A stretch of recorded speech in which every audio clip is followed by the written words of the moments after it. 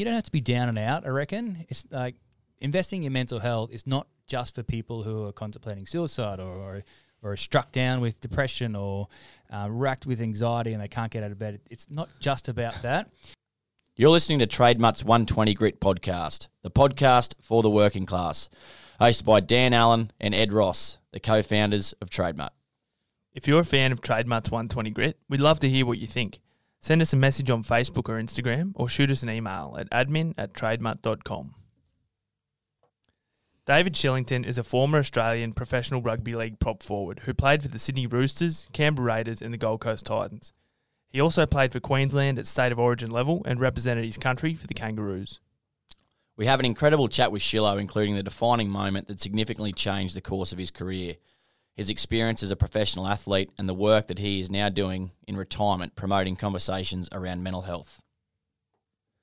But first, here's a message about our legendary sponsors who make this podcast for the working class possible.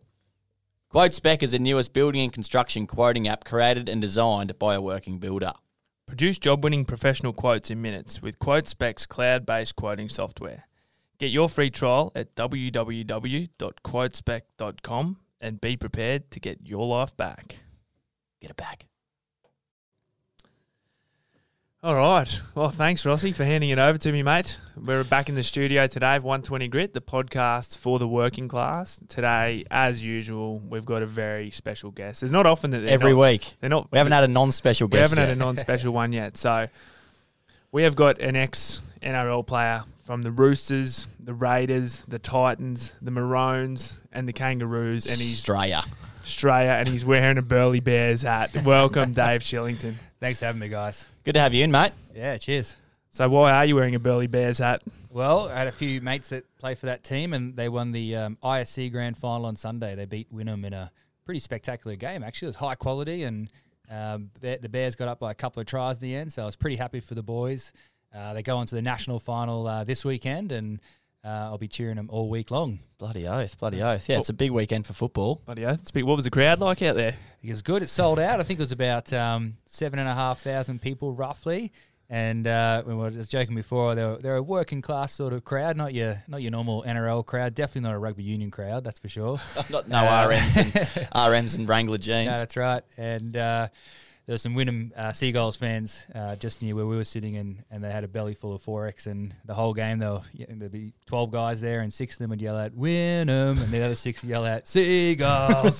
They did that for the rest of the game. So I feel like I'm there. Yeah, part of the day, mate. So we're excited to have a chat today. First professional athlete I think we've had on. I don't think of any athletes. We had Mick Gould, an athlete? He's not an athlete. No. We had Cam Campling on cycling, but we got a national recognisable face in the studio today, which is great. A big moment. But we want to touch on a range of things, and just basically get people to understand that professional sportsmen are humans too, basically, and they've got a whole range of emotions that they go through during their career. But your career started off down in Sydney, but you're a Brisbane boy, so run us through that. Yeah, so I was really lucky to get picked up by the Sydney Roosters when I finished school. So they put me at the Redcliffe Dolphins for 1 year on scholarship, and then big Artie Beetson thought that I might have a bit of potential, and he brought me down to Sydney and gave me a 3-year contract down there, and I worked my way through the grades. Didn't quite get to the top at first because when I was about 20, I busted my knee, unfortunately, and I was staring down the barrel of returning home to Brisbane with my tail between my legs, to be honest. I was feeling like a bit of a failure. But thankfully, my mum gave me a bit of encouragement and said, ring the club and ask for 1 more year. And I thought, yeah, okay, I can do that. I know the CEO, Brian Canavan, pretty well. He feels like a bit of a friend as well as my employer. So I called him and said, oh, look, I don't think I've reached my potential, and you guys signed me on potential. Give me 1 more year to really get there, and I'll give it my all. And he said, oh, Sheila, I think I agree with you. It sounds right. We want to give you another year, but ultimately Ricky Stewart makes those decisions, and because Ricky was the head coach at the time. But as a 20-year-old, getting coached by Ricky Stewart, it was bloody scary, even though I was twice his size. Old sticky. He was an angry man. He'd walk out into the training field every day and spit and swear and give us an absolute flogging most days. So I was petrified of him. And I thought, you know what, stuff it. I'm not even going to have that conversation with Ricky. I'm just going to move home and not worry about It's it. not worth it. It's not worth it.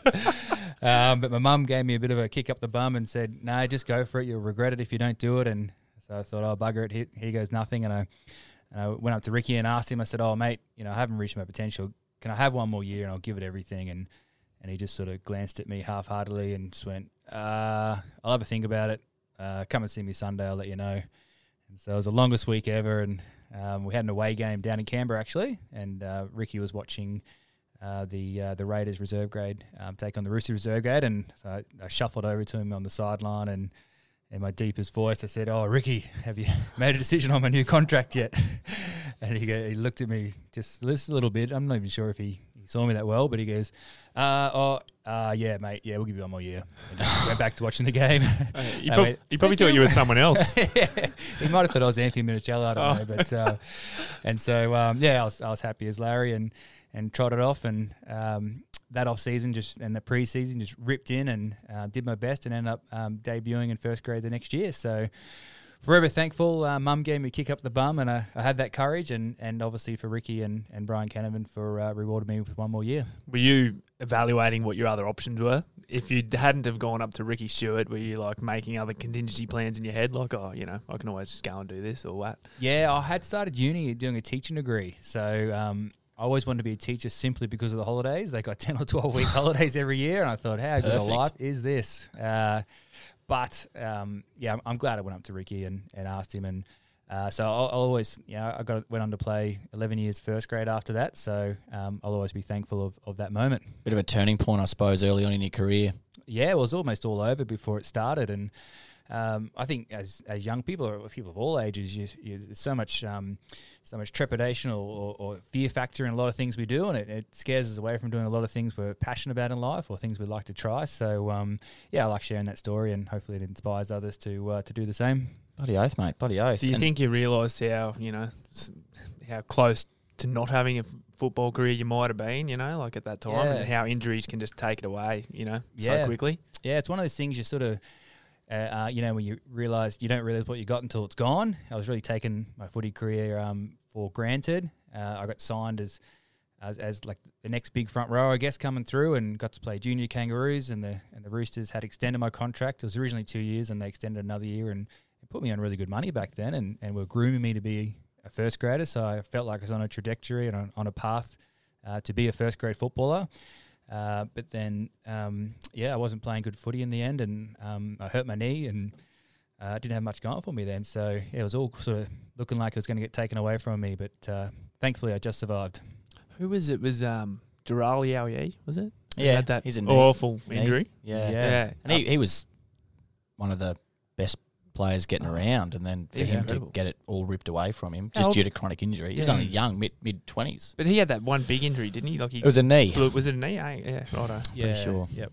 Yeah, it's just incredible how for every player that makes it and has a long and 11-year career, there's that many players out there who it's their dream, their whole lives, and it's just, the conversion rate or success rate, I guess, it's pretty slim. And you think there's tens of thousands of people playing junior footy every year from under sixes all the way into the seniors. And once you get in the system, only a few players who play in the 20s end up playing in first grade. And of those guys who make it to first grade, only a handful of them play more than a few years of first grade. Yeah, well, I saw a stat that was something like the average NRL career is about 40 games.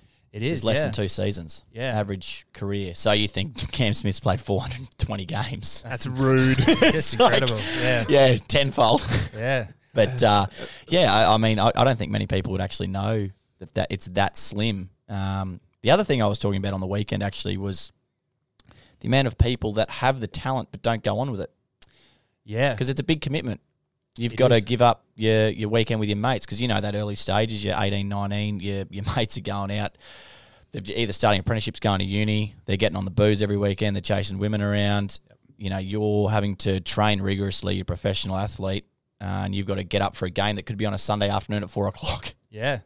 Yeah, you make so many sacrifices. You got that real battle of, I'm 19, I'm 20, I'm 21. I've got all these birthday parties to go to. All my friends are doing this. How come I can't do it? And whilst it's easy for an older person to look down those young people and go, oh, mate, you've got this great opportunity. Who cares about that stuff? Just play your footy and you'll be rewarded. You don't see that when you're a young person. You've got to learn through some mistakes to gain that wisdom. So, I missed a hell of a lot of 18th and 21st, weddings and all sorts of things like that.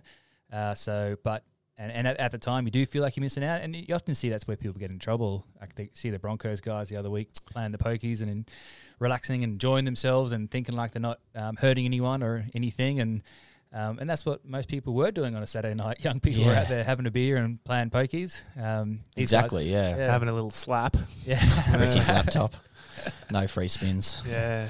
Classic. No. Classic. So you're at the Raiders at the Roosters, and then you made the journey up to the nation's capital for the mighty Milk. How was that transition? Oh, it was pretty hectic. I lived in Sydney in the eastern suburbs there for 7 years.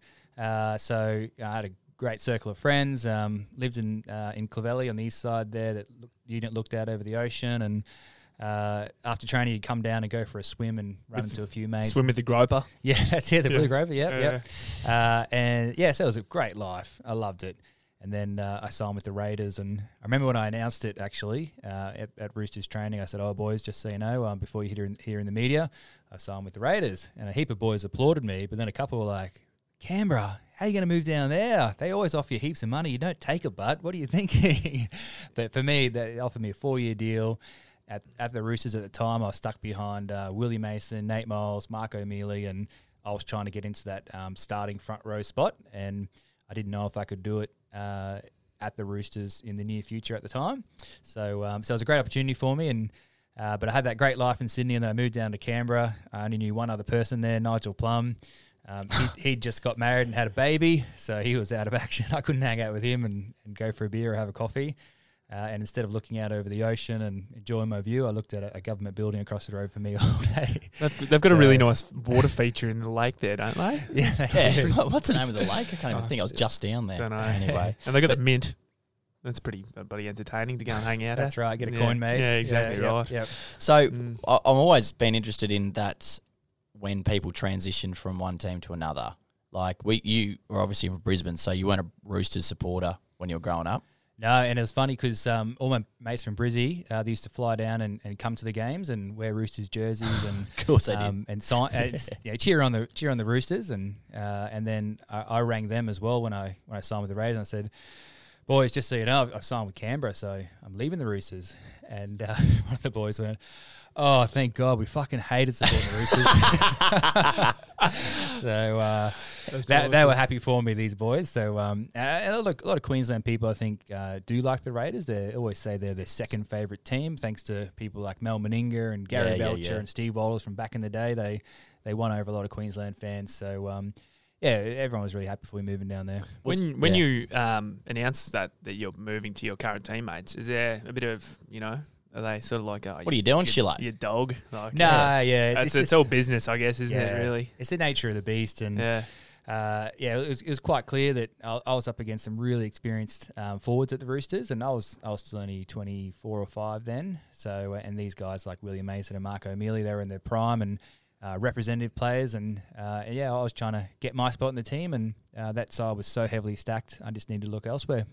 It must be hard moving like that down to the Raiders with no mates, really. You know, sort of on your own, and trying to perform well, but also kind of build a life for yourself as well a bit, hey? Yeah. Oh, and this is one of those things where people from looking from the outside go, what an opportunity. You should be happy as Larry. You got this 4-year contract, and I was well paid and looked after, but I was also in the middle of nowhere in my mind. I didn't know anyone.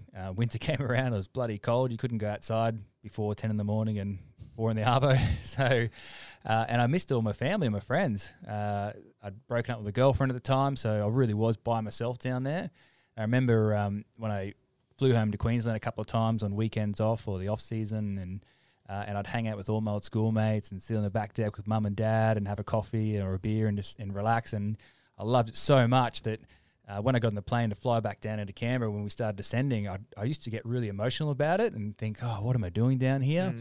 Even though that's what I wanted to be doing, is playing football front row for the Raiders, and I had a great opportunity. So it was mixed emotions, and yeah, whilst I felt like I should have life sorted and I should be really happy about that sort of stuff, I was also missing all my family and mates and all those normal things that we do as humans. That's such a common thing too. Like people that are perceived to be successful are still going through all that sort of stuff. Yeah. You know, and it can happen to anyone. And like we've spoken about it before with the Greg Inglis thing, you know, people are just like, how the hell could that bloke be upset? You know, he's been on $1 million a year since he was at the, you know, started at the Rabbits in like 2009 or whatever it was. Like, shit. Yeah. How could you be upset? But it does not discriminate, you know. That's right. Yeah, well, because I played at the Titans, I got to play alongside Ash Taylor, and it was pretty well documented this year that he had a few struggles and had to take some time away from the game. And it really upset me when I saw this Daily Telegraph article, and one of the journalists, Paul Kent,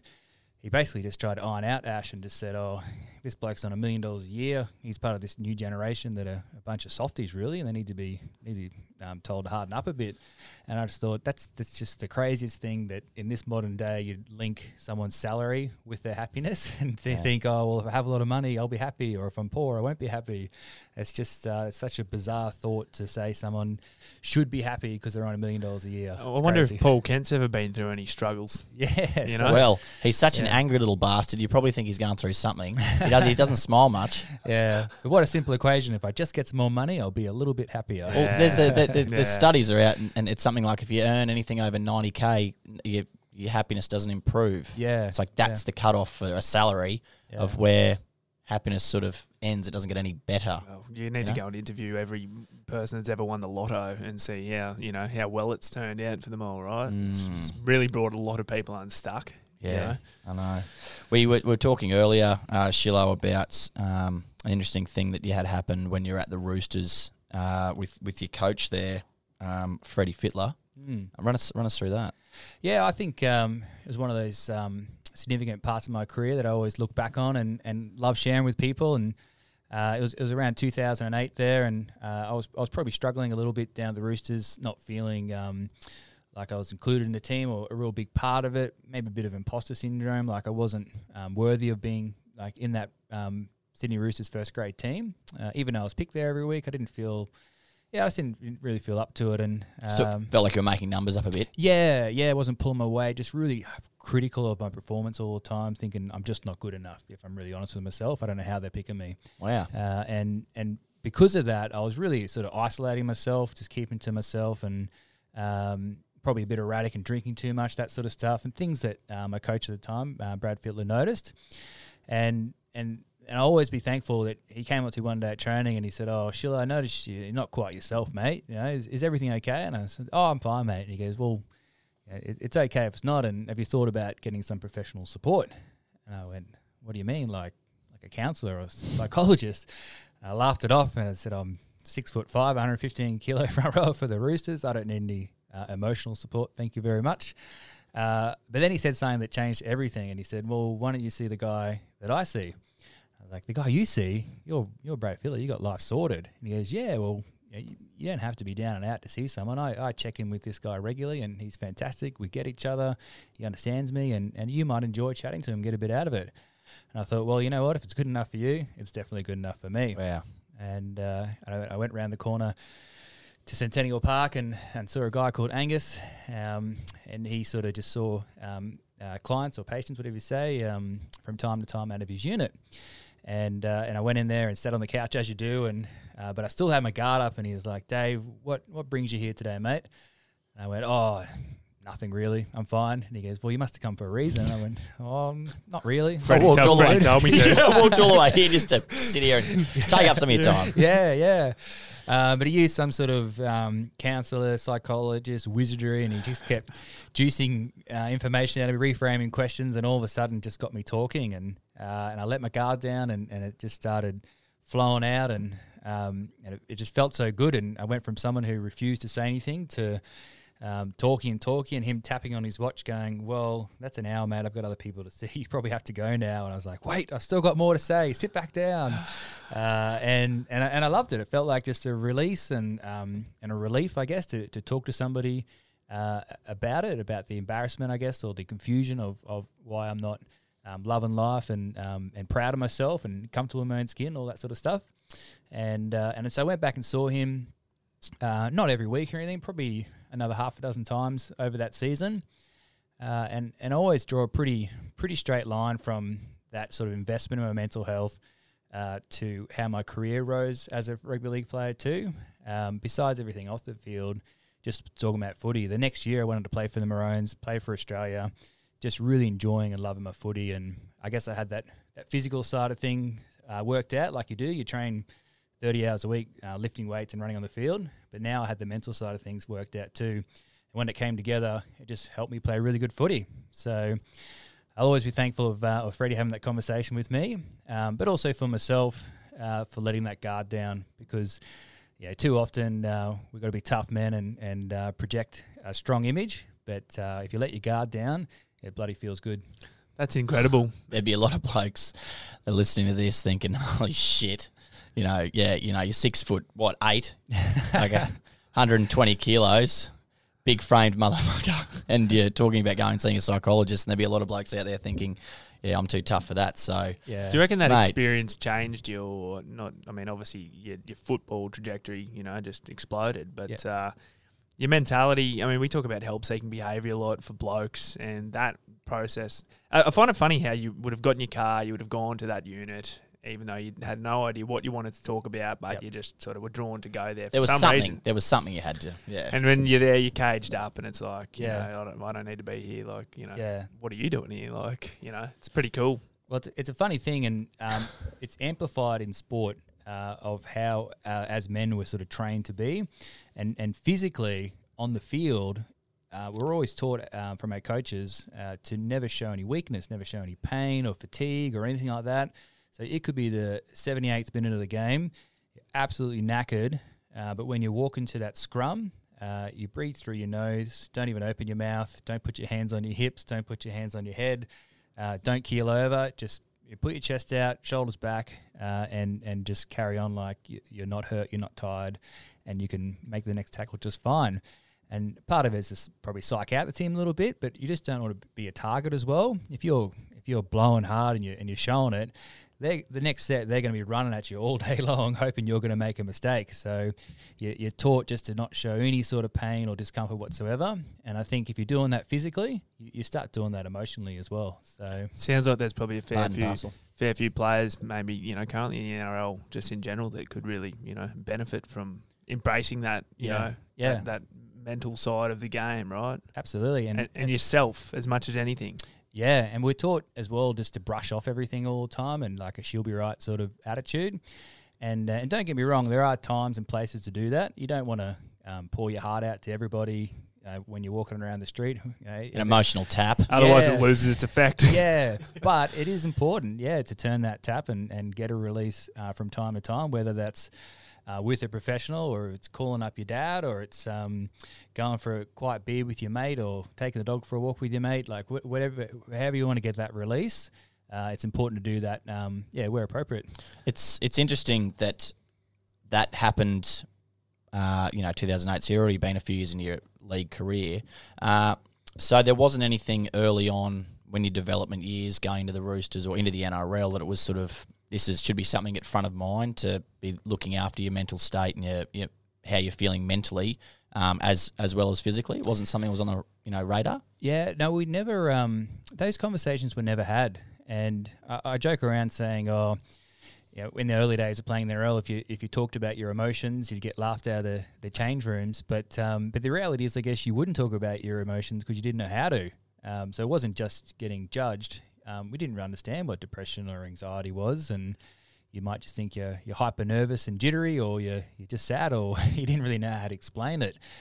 So it's changed a whole lot in that respect, and it was probably around late in my career, probably 2010, 2012, the environment really started to shift, where players started really taking care of each other and really caring about each other. And unfortunately, we saw a couple of suicides from some younger players, under 20s guys, who had some shocking injuries and potentially felt that pressure that they're providing for their family, and it was too much for them without knowing everything about them. That's what it appeared to be. And from that, the NRL developed their State of Mind program, which is all around mental health education, reducing that stigma around mental ill health, and Along with that program, they educated all the players, and they thought if they're going to go to the community, they got to start with the players, and they taught us a lot of things around practicing gratitude, practicing mindfulness, empathy, those 3 tools of resilience, and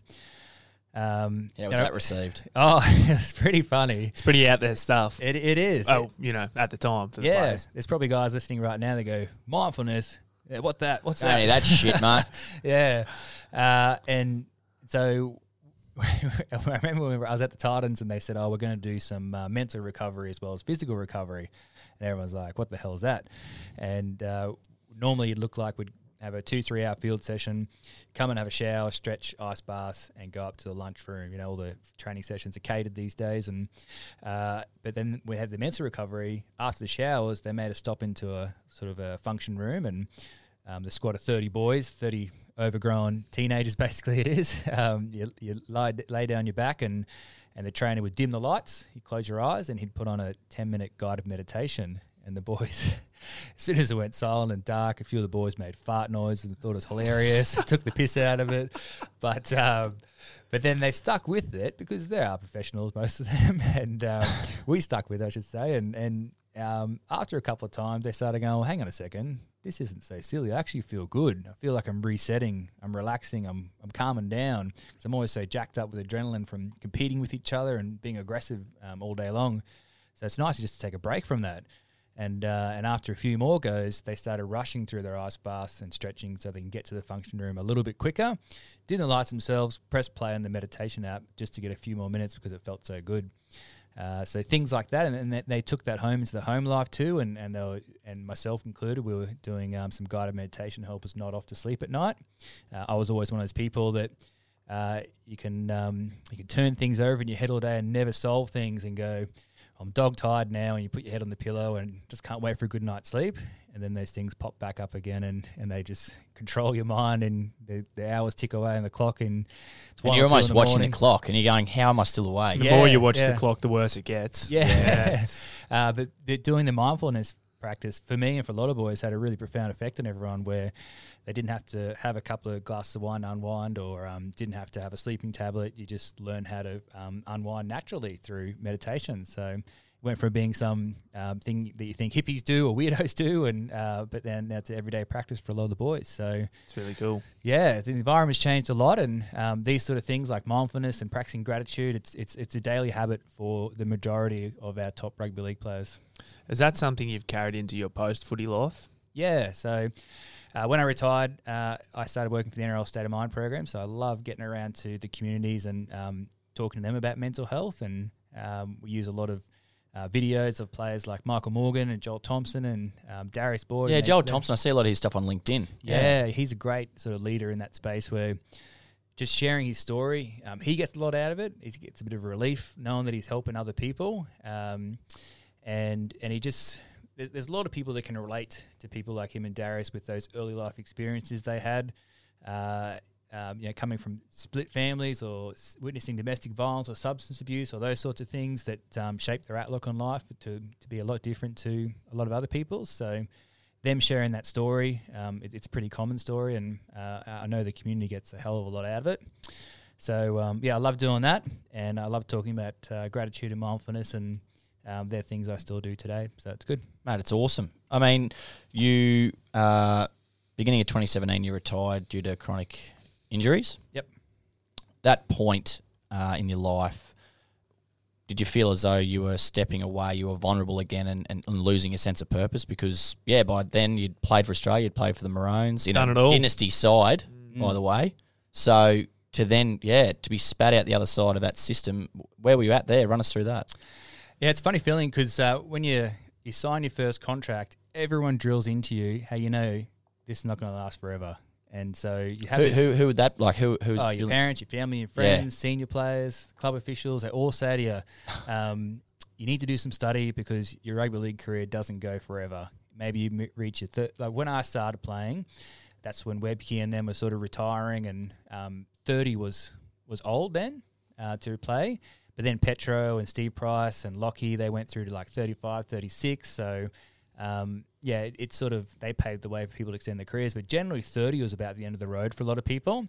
So when you're 19 signing a contract, you go, well, it's going to be done by the time of 30, and you always have one eye on what you're doing and one eye on retirement. So you do a bit of studying, you start thinking about what will I do if things end today or at the end of the year.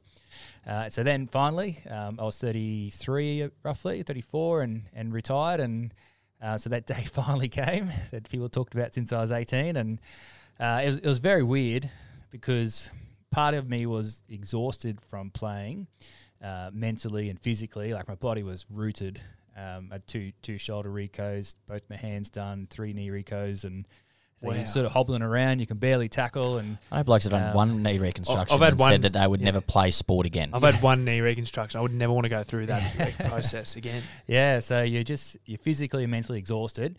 So you're kind of excited about retiring. You're like, I'm getting off that roller coaster of the ups and downs and the injuries, and but then it's bloody scary too, because you go, well, this is all I've ever done my whole life. I went from school, and mum and dad lived under their roof, and they took care of me, and then all of a sudden I'm in this system, this sort of fishbowl existence where the clubs take care of you all the time as well, and then you're spat out and just on your own, and you have to take care of yourself then. And you go from the top of the food chain, so to speak, like you're, if it was in a different field, a different industry, you'd be considered an expert in your field. You're the top 1% of performers, I guess. So you go from being an expert in your field to being an absolute rookie, an apprentice. So back to square one. It's a weird feeling like that. But then also a lot of it is identity as well. And not as in, people won't recognise me anymore, or I'm not famous anymore, or anything like that. It's not about that. It's just that all my life I'd identified as a rugby league player. And it really hit me one time, and so I started working for the NRL about 3 months after I retired. I was called a project officer for the State of Mind program. And these people in Coffs Harbour were organising a mental health awareness day, and they invited me down there, and I thought they were inviting me down as the project officer for the NRL. And the lady organiser she didn't mean any harm by it, and she didn't really understand what I was going through, I guess. But when I got down there, she started introducing me to everyone as the Titans front rower, David Shillington. And these kids would come up to me and they go, "Oh, you're the Titans front rower, Dave Shillington." And I go, "Yeah, not really." Listen, I didn't know how to answer them because I'd always just said, "Yes, that is who I am." And it was at that moment I was like, "No, well, you can't keep saying that. You've been retired for 3 months now. You got a new job. You're an office worker or whatever you call yourself." And I remember after I got asked half a dozen times, I could finally confidently go, "Oh, well, no, I used to play for the NRL and used to be a Titans prob. Now I work for the NRL in the community department," but it took a lot to sort of make that cut away transition, and be confident and comfortable saying that. I remember driving home that night going, "Wow, this is me now, is it? I better get used to it because I'm never going back." But it's when you've that's all you ever known. It is hard. So it's no different for other people in life. If you're working a job for 40 years and get made redundant, or your wife or your husband passes away, or you separate. And you're just by yourself now, or you don't have that significant someone in your life. So there's a lot of comparable situations, and but it's funny to go through it as a 33, 34-year-old. Well, you're still so young. Like that is such a young age to be in a massive career transition as well, right? There's so much ahead of you. So it must be super confusing to find that identity as you're talking about. Yeah. So I know a lot of players, it takes them a few years, and I am about 2.5 years on now, and I'm getting pretty comfortable with it now. Every now and then I sort of wish I was back playing footy, and I do miss it. But, I'm pretty comfortable now with who I am. So, well, one of the interesting things that I heard when Sam Thaiday retired, that must have been a year or so ago now, he was on Breakfast Radio and saying it was a few months after he retired, and he said it's weird because, ever since I've been 18, I've been told what to eat, where to be at 9 o'clock, where to be at 3 o'clock on a Friday. Like, I've been told my week's plan every week, every year since I was 18, and now I'm just flicked out. Yep. It's sort of like finishing school again. You just sort of flicked out and you just free as you please. And that can be dangerous to some people because, well, what do you do? Going from such structure to just unstructure. Unlimited opportunities. Yeah. And you get everything provided for you too. And when Sam was saying you get told where to be, you really do. So in Canberra, we'd have away games every second weekend. We'd have to catch a bus. So you'd get a schedule to say, at 2:15, be at headquarters where these close. We'll have food provided for you. The bus will arrive at the hotel at 4:30 in Sydney, where you'll be required to go upstairs and do this for a stretch for half an hour. Then there'll be food provided for you here. Then we're going to do this. And you never had to think for yourself. Yeah. I remember, I sound like a dummy, but I never thought I was someone who had my head in the sand or anything. But then certain things happen, you're like, wow, I really was babied all this time as a NRL player. And I remember when I retired and I had to take my daughter to the doctors because she had a ear infection. And so you got to remember that I left after school and to go down to Sydney. And when you're at school, your mum takes you to the doctor. And I'd seen the words bulk billing out the front of the doctor's surgery before, and I'd never really taken in what it is. And because mum goes in and she books the appointment for you, takes you in and see the doctor, you get a jelly bean and she pays and then you go. Then you move to Sydney with the Roosters, and I got injured in my third week there. I think I strained my quad, and the trainer drove me straight to this medical practice in Kensington, and Liz, she was the physio there. You walk straight in, you don't make an appointment, and she could be treating anyone else, like general public, and she'll push them off the table and put you on and treat you right there and then. Then you walk out, you don't pay for anything, you just get on with your life. And throughout your career, the admin staff will bring down like 10 Medicare forms, 10 HCF forms, and you just sign them and you wouldn't date them, and they'd fill out all the paperwork for you in the background as things happened. Living. So you'd never see a bill. So then when my daughter had an earache, I had to take her to the doctors. My wife made the appointment for us, as you'd expect. And then I took her down, and the doctor checked her ear and goes, oh, here's a script for some drops, and have a good day. And we walked out of the examining room, and I walked up to the counter to the receptionist and said, all right, all done there, thanks. And she goes, all right then, have a good day. And I went, yeah, no worries, and pulled out my wallet, and I said, oh, how much will that be today to fix up the bill? And she goes, oh, that's all bulk billed today. I went, okay, cool, yep. And handed my FPOS card to fix up the account. She goes, so there's nothing to pay? And I went, that's what bulk bill is. No worries. Thanks, Medicare levy. Yes. Oh, and wandered on down there and called my wife and went, I know what bulk bill is. I just learned something. Yes. That's Oh, awesome. wow. I love that. So that's how much you're taken care of, and then all of a sudden you're in the real world and you have to fend for yourself. So even though it's comical, it's also reality. How also do people deal with the structure as well? So each week you're sort of stuck in the machine, you're 26 weeks, and then if you play finals, and then if you go from finals and you're also playing, rep footy at the end of the year, like how are they setting the weeks up so you are getting time away for yourself and like looking after just you? It's changed a lot. It changed after I finished up, so it's just been the last couple of years. And the Rugby League Players Association, which is a union for the boys, they have got stronger and stronger every year, and they're starting to put things in place in the collective bargaining agreement where players get a set day off every week, and it's their time because, as you say, when you come back November 1, November 7 around there for pre-season, you basically have a break for Christmas, but otherwise you don't really break until hopefully October when you're in the grand final.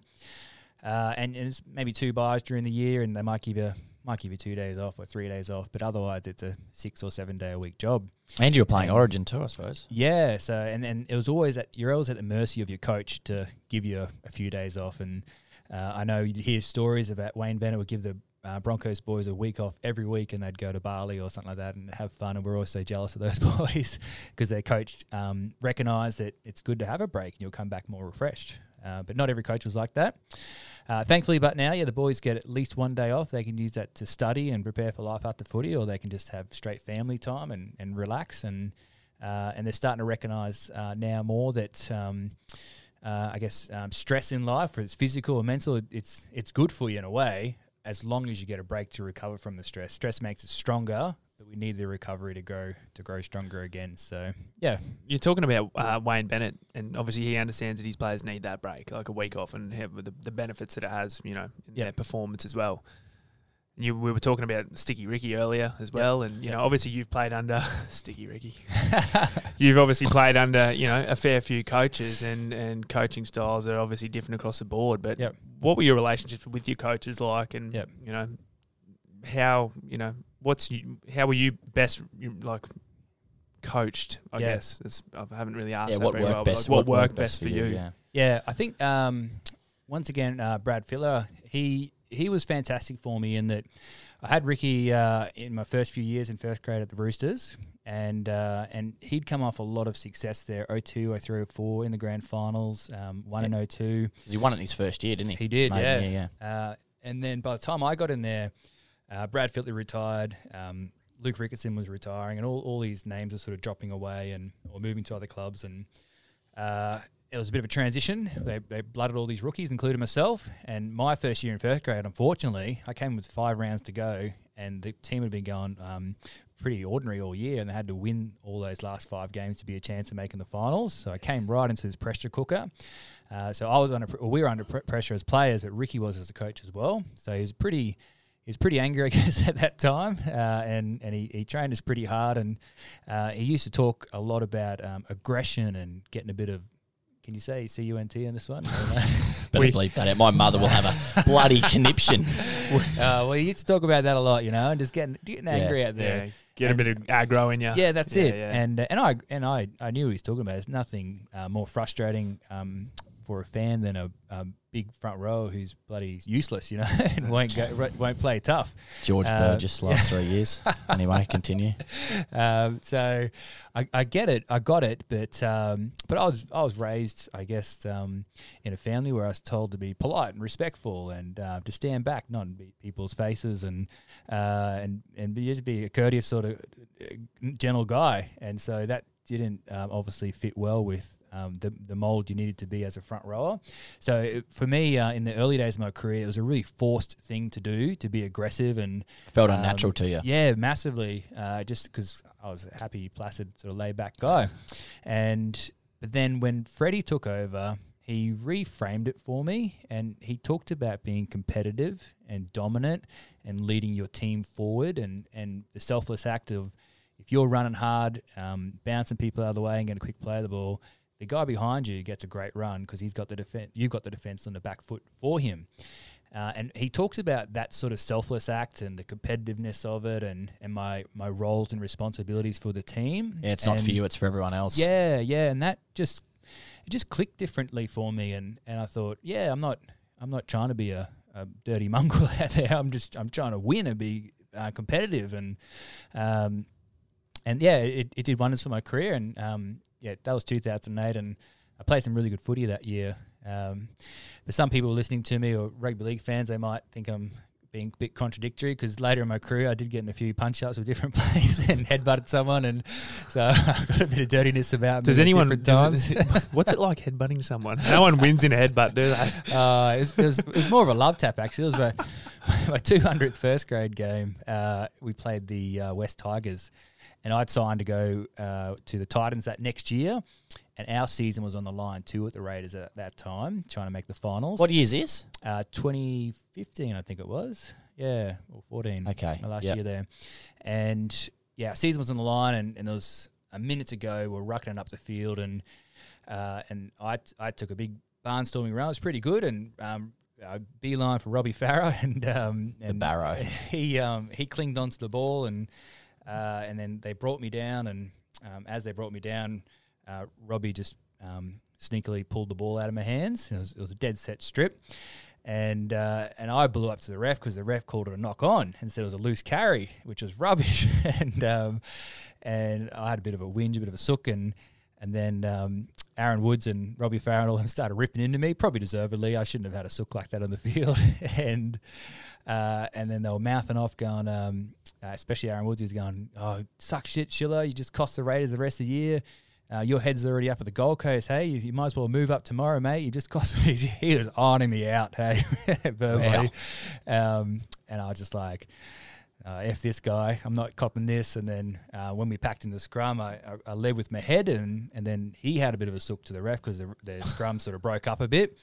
And then I gave him a mouthful saying, "Oh, they're trying to get the ref to take care of you, are you, mate? Come on, handle like a man." And just one of those heat of the moment things you do on the footy field. And then so the next scrum, we did it again, and then it sort of broke up into a push and shove, and and everyone sort of, when there's a footy fight, you have to get the first punch in, otherwise otherwise people hold your arms down, it's all over, and it's just people cuddle each other. But I was so he got under my skin so bad that I had to get blood somehow, so I just launched my head forward and tried to headbutt him, and but I just clipped him. It was more of a love tap, actually, to be honest. I probably kissed my wife harder than my head touched his forehead, and I got sent off. And so Woodsy got the last laugh there, and Bugger him. there's no grudges held or anything. Robbie Farah's a mate of mine too now, but we roomed together in Kangaroo Tour. He's a legend, but when stuff like happens on the field, you don't hold against people. But yeah, talking about that awesome. relationship with other players, how, I mean, there's only 3 of us in our office here at the moment, and Dan and I have heated exchanges on the daily. So imagine being in a he said you're really moody, but yeah, I know I'm moody. I am. But having 30 blokes of varying ages, varying positions, skill levels, everything, for you guys, you're not all going to get along.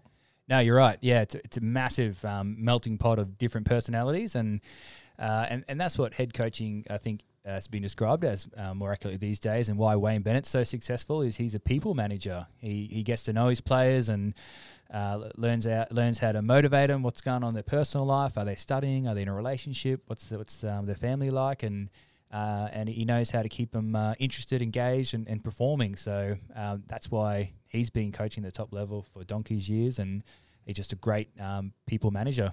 Yeah, right. That's what I was getting at when I was, that coaching question, because that's what it's all about. Getting the best out of your players. You're not just, you're all individuals at the end of the day, and all completely different. So, Yeah, absolutely. Obviously, Wayne's got that down pat, and Well, how do you work those things? Obviously, doing lots of team stuff, team building stuff. But what do you do if there's someone you're not getting along with? How do you manage that? What are they doing to?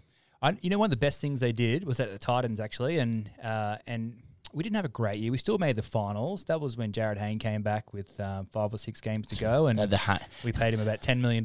Hayne camera, but he sold out the stadium for us. And, so that was that year, and so it was a somewhat successful year for the Titans. And what they did is they had cleaned out half the squad when I got there, so almost no one knew each other.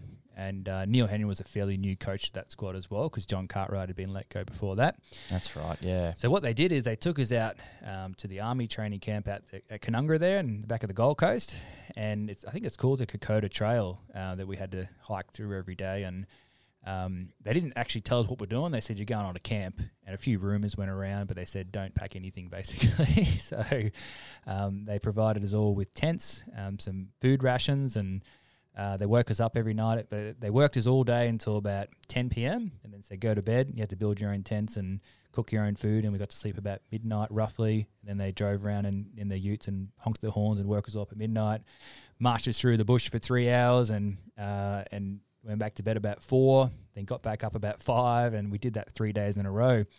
And it was bloody tough stuff. But what it did is it really galvanizes. Everyone dropped their guards. No one was walking with any swagger or trying to be cool or funny. We just had to stick together and drag each other through it and support each other because everyone was, they were very uncomfortable, vulnerable, and just they needed help. And hurting. Yeah. So what that did, it let us get to know each other really well, broke down a lot of uncomfortable barriers that we'd normally have with egos coming together and new people being not real sociable or gelling together. So I think a lot of teams do Army camps. And I've done one before that didn't really hit the mark, but this one at the Titans was fantastic. Because you can hear those ones that go both ways. Because I'm a mad Rabbit supporter, and there's stories about, Mad just got a whole thing about Army camps. Like, he's renowned for Army camps pre-season. Yep. And there's a story, I think it was on a podcast. Oh, yeah, it was the Sam Burgess podcast with Matty Johns. He was talking about the 2014, beginning of 2014 season. Ben Tao just walked out, told Madge to shove it. I'm leaving. I'm not doing this. I'm a rugby league player. I'm not doing this anymore, Yeah. So that's I heard down in Melbourne, because Melbourne traditionally put all their new players through the sleep deprivation army camp. I'm not sure if they still do it, but they did it when Brett Finch went down there. And I remember Finchy saying the guys running it at the time, I don't know if it was different just for that occasion, but at that time, because their whole idea is to break you. verbally, physically. They just try and make you feel like you're nothing, just to get you to snap. And this guy was trying to get Finchy to snap, and he was saying, come on, mate, if you want to be tough, if you want to make it in first grade, if you want to be an NRL player one day, and thought he was a rookie, because traditionally it was always rookies that came down and did these camps. But Finchy came played down in a with, few grand finals. 200 games under his belt, and Finchy's like, what are you talking about, mate? I've been playing for the last 10 years. So I think they can miss the mark, but generally speaking, they're fantastic. So Yeah, right. That's awesome. We should talk a little bit about some post-footy stuff. Yeah. Life Yeah. after footy. Yeah. You're 2.5 years deep now. What? How has it panned out for you? Yeah, it's good. I'm really enjoying the life after football. I love staying connected with it, definitely. I never wanted to go into coaching, whilst I thought I could have had something to offer with it, just by gathering all the information over the years from different coaches like Ricky and Freddie and Mel and those sort of guys. I thought maybe I could present this in a good way for the next generation of players. But it just takes up your whole life as a coach and as a player. And I wanted my weekends back. I wanted to put my wife and my kids first, and just put that behind me and settle into more of a normal life. So, yeah, I've done that, and I've tried a few different things. I've definitely stuck with the NRL consistently and enjoyed doing that State of Mind program. So we get around to most of Australia, really, but predominantly Queensland, Northern Territory, and New South Wales, and we talk to the NRL, the rugby league communities about mental health and try and reduce that stigma. So that's been really good. Doing a little bit of work with Josh Quamby from Blokopedia. He's a legend, Josh, and doing a really good thing there. Having conversations that matter. So, one of the pleasing things when you play footy all your life, it's never a job.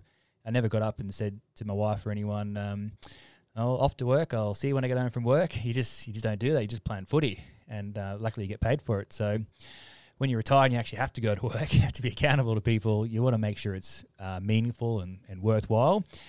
So working for the NRL and Blokopedia, that is worthwhile things. And we were talking about earlier that one of the great things about Blokopedia is we've obviously identified, like you guys have, that men struggle to talk about things sometimes, and they bottle it up, and sometimes it becomes overwhelming for them and causes all sort of heartache of mental illness or suicide. And so we're trying to have conversations that matter and really reframe how men view mental health. I think mental health, I heard someone say once before, it needs a rebrand. You need to take the mental out of health, and I don't know how you describe it, but if you can come up with a new name for mental health, you're a genius, and you do a lot of people a lot of favors. Well, I mean, it really is a great thing, though. I mean, because you nailed it before when you were telling us about, when you embrace your mental health, how the vast improvement in your footy career, right? And that's like something that I wouldn't have had a clue about that. Yeah. You know what I mean? For a bloke like you.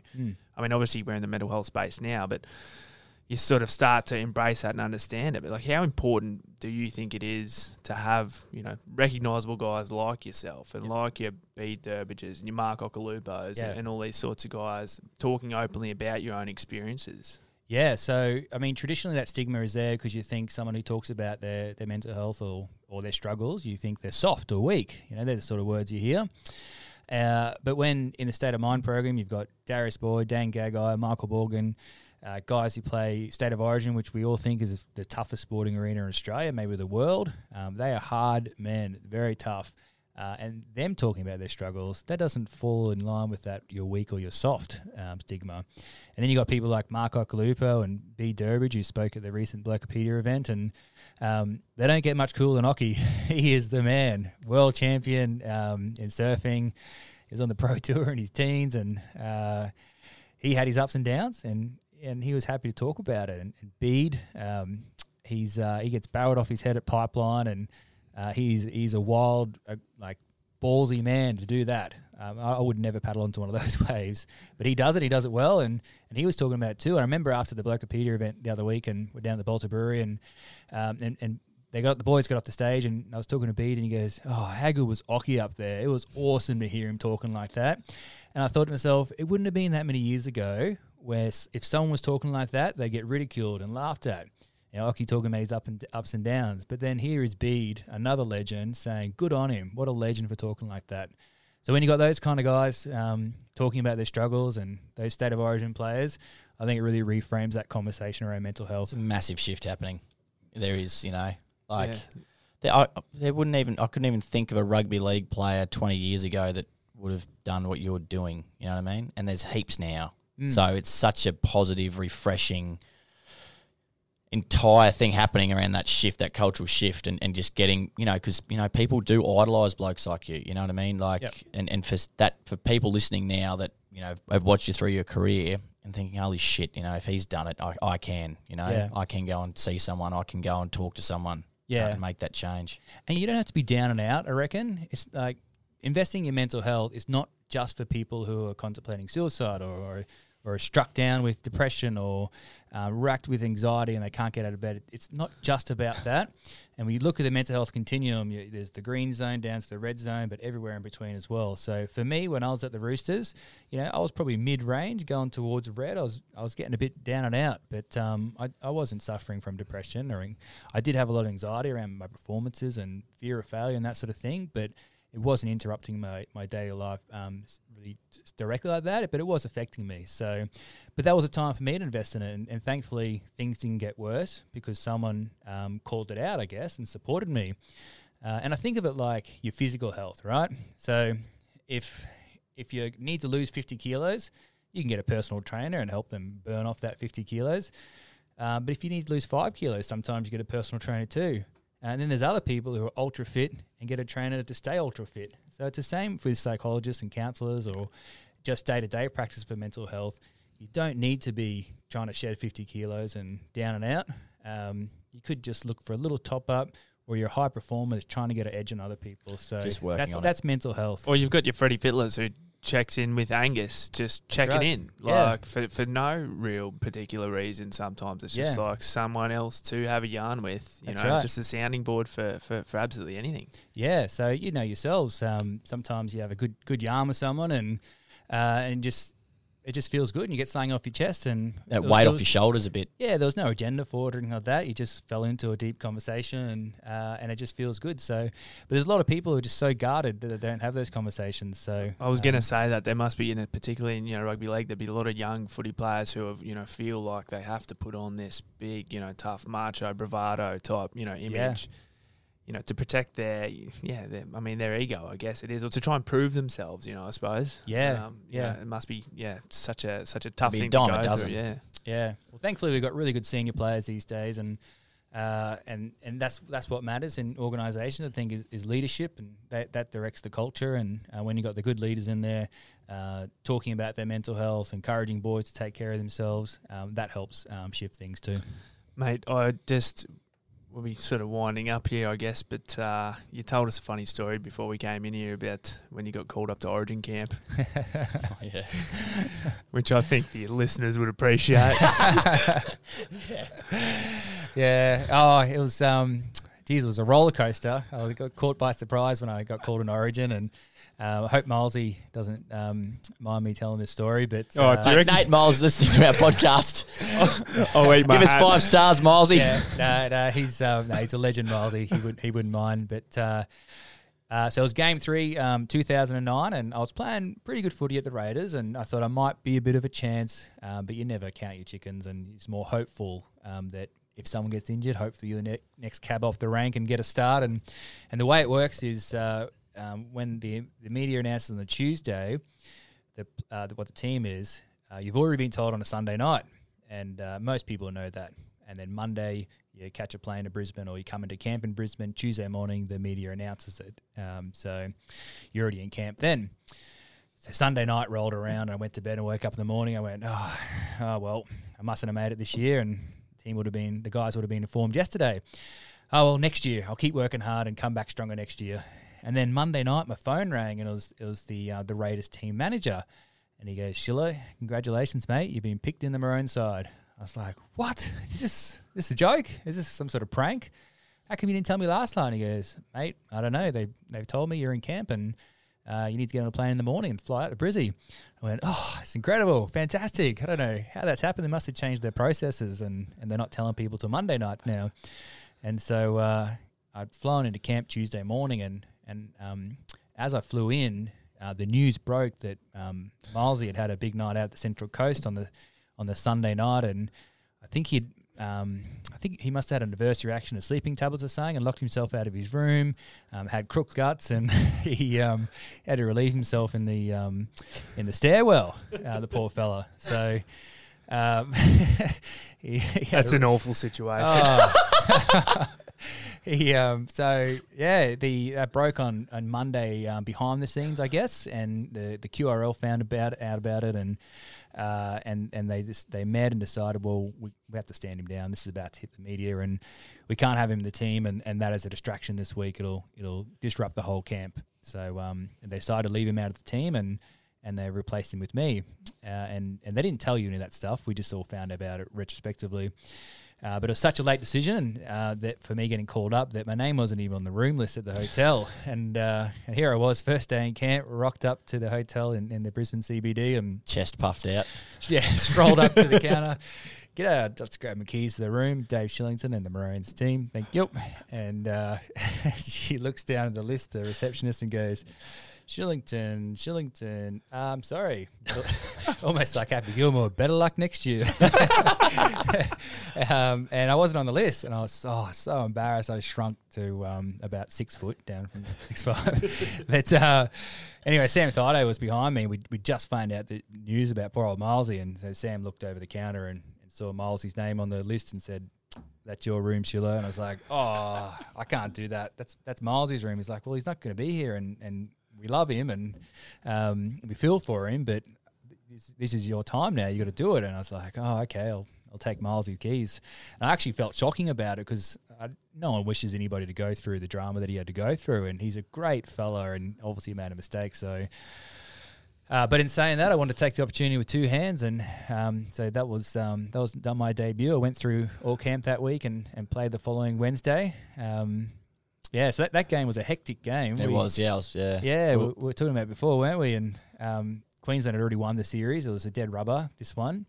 And that was the game in 2009 where Brett White and Steve Price got in a bit of a punch-up late in the game. That's when you used to be able to punch in footy. And Whitey, we didn't know at the time, but Whitey actually landed a beauty on poor Pricey's chin and dropped him. But it was right at the same time that Trent Waterhouse came running in to sort of tackle Pricey out of the fight. And he didn't sort of coat hang him, didn't do anything. He just sort of tackled him out of the fight. But it was instantly after Whitey connected a beauty on him. He was already knocked out, eh? He was falling and he hit him. Yeah. But Trevor Gilmeister was a trainer. He ran on the field and he said, "Boys, it was Waterhouse. He took him out." And the boys were enraged, as you could imagine. And Lockie put up that big bomb. And everyone came screaming down. Hodjo and all them just wanted blood and tried to take off Gidley's head. That's right, yeah, Thido. It was pretty chaotic, and because the game was held up for about 10 minutes, and poor old Price, he was in a bad state, and then when we booted it down there, and the game got held up again for another 10 minutes, and all the fans wanted blood, and so welcome to the State of Origin. Mate, it was bananas. Awesome. Yeah, I was there that night. I remember Willie Ralston got us a ticket, and it was crazy. Yeah, it was hectic. And I remember when they're putting the bomb up, I was like, this is like schoolboy footy where we've just got the shits and we're just going to go down and bash someone. Mate, it was crazy, but it's not like that anymore. It's definitely changed. Unreal. Well, Shilo, mate, really good chat. I think our listeners are going to get a lot out of that. A lot of key takeaways about, help-seeking behaviour, showing a bit of vulnerability, and going and having a yarn with a professional. Just to have a yarn, mate. Yeah. Yep. I think you can be strong and you can be tough and you can headbutt people on the footy field sometimes. Kiss your wife harder. Yeah. But there are times where you have to talk about things and sort yourself out. So take those moments and you definitely feel a lot better for it. Awesome. Nothing wrong with a bit of vulnerability. That's right. Good well, stuff. mate, good luck in the future with everything. And, we'll have to come along to a Blokopedia event very soon. Do we make trademark shirts that big? Yeah, geez, we'll try and get those guns in. Have to cut the sleeves off. Thanks, Sheila. It was great, mate. Okay, cheers, guys. If you're a fan of Trademark's 120 Grit podcast, we'd love to hear from you. Send us a message on Facebook or Instagram or shoot us an email at admin@trademark.com.